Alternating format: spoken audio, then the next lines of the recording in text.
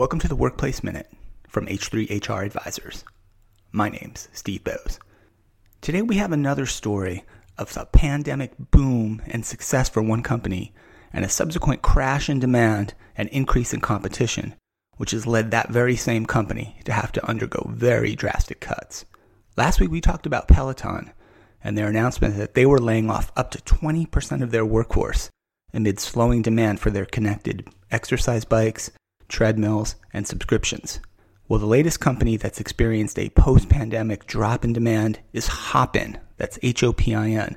They're a virtual events platform. They had rapid, large-scale growth during the pandemic, and at one point had raised hundreds of millions of dollars and had a $5.65 billion valuation. Hopin was like one of many, many companies that popped up at the beginning of the pandemic to do virtual events and meetings and trade shows, etc. in a virtual setting. Well, the demand for that kind of thing has decreased, and many, many companies have also jumped into the space to compete with Hopin. And last week they announced they had to cut 138 full-time employees, which is about 12% of their total staff. A Hopin spokesperson confirmed the layoffs and said that laid-off employees would receive 3 months of compensation, health benefits, and they'd be able to keep their laptops. And they had also contracted with the outplacement servicing firm RiseSmart to help exiting employees with their job hunt. This type of thing does happen. Companies have a huge surge in demand.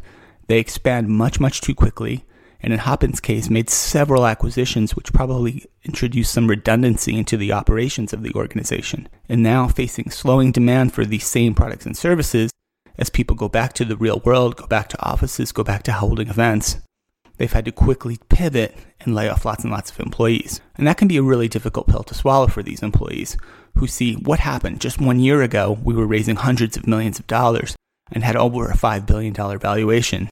And now 12% of us have to go. It's a lesson for all of us, and particularly for HR people, to not get too enamored with the success and to maybe take a slightly more measured approach to expansion and growth, such that 2 years later or a year and a half later in Hopin's case, you're not having to contract as rapidly as you expanded. That's it from the Workplace Minute from H3 HR Advisors.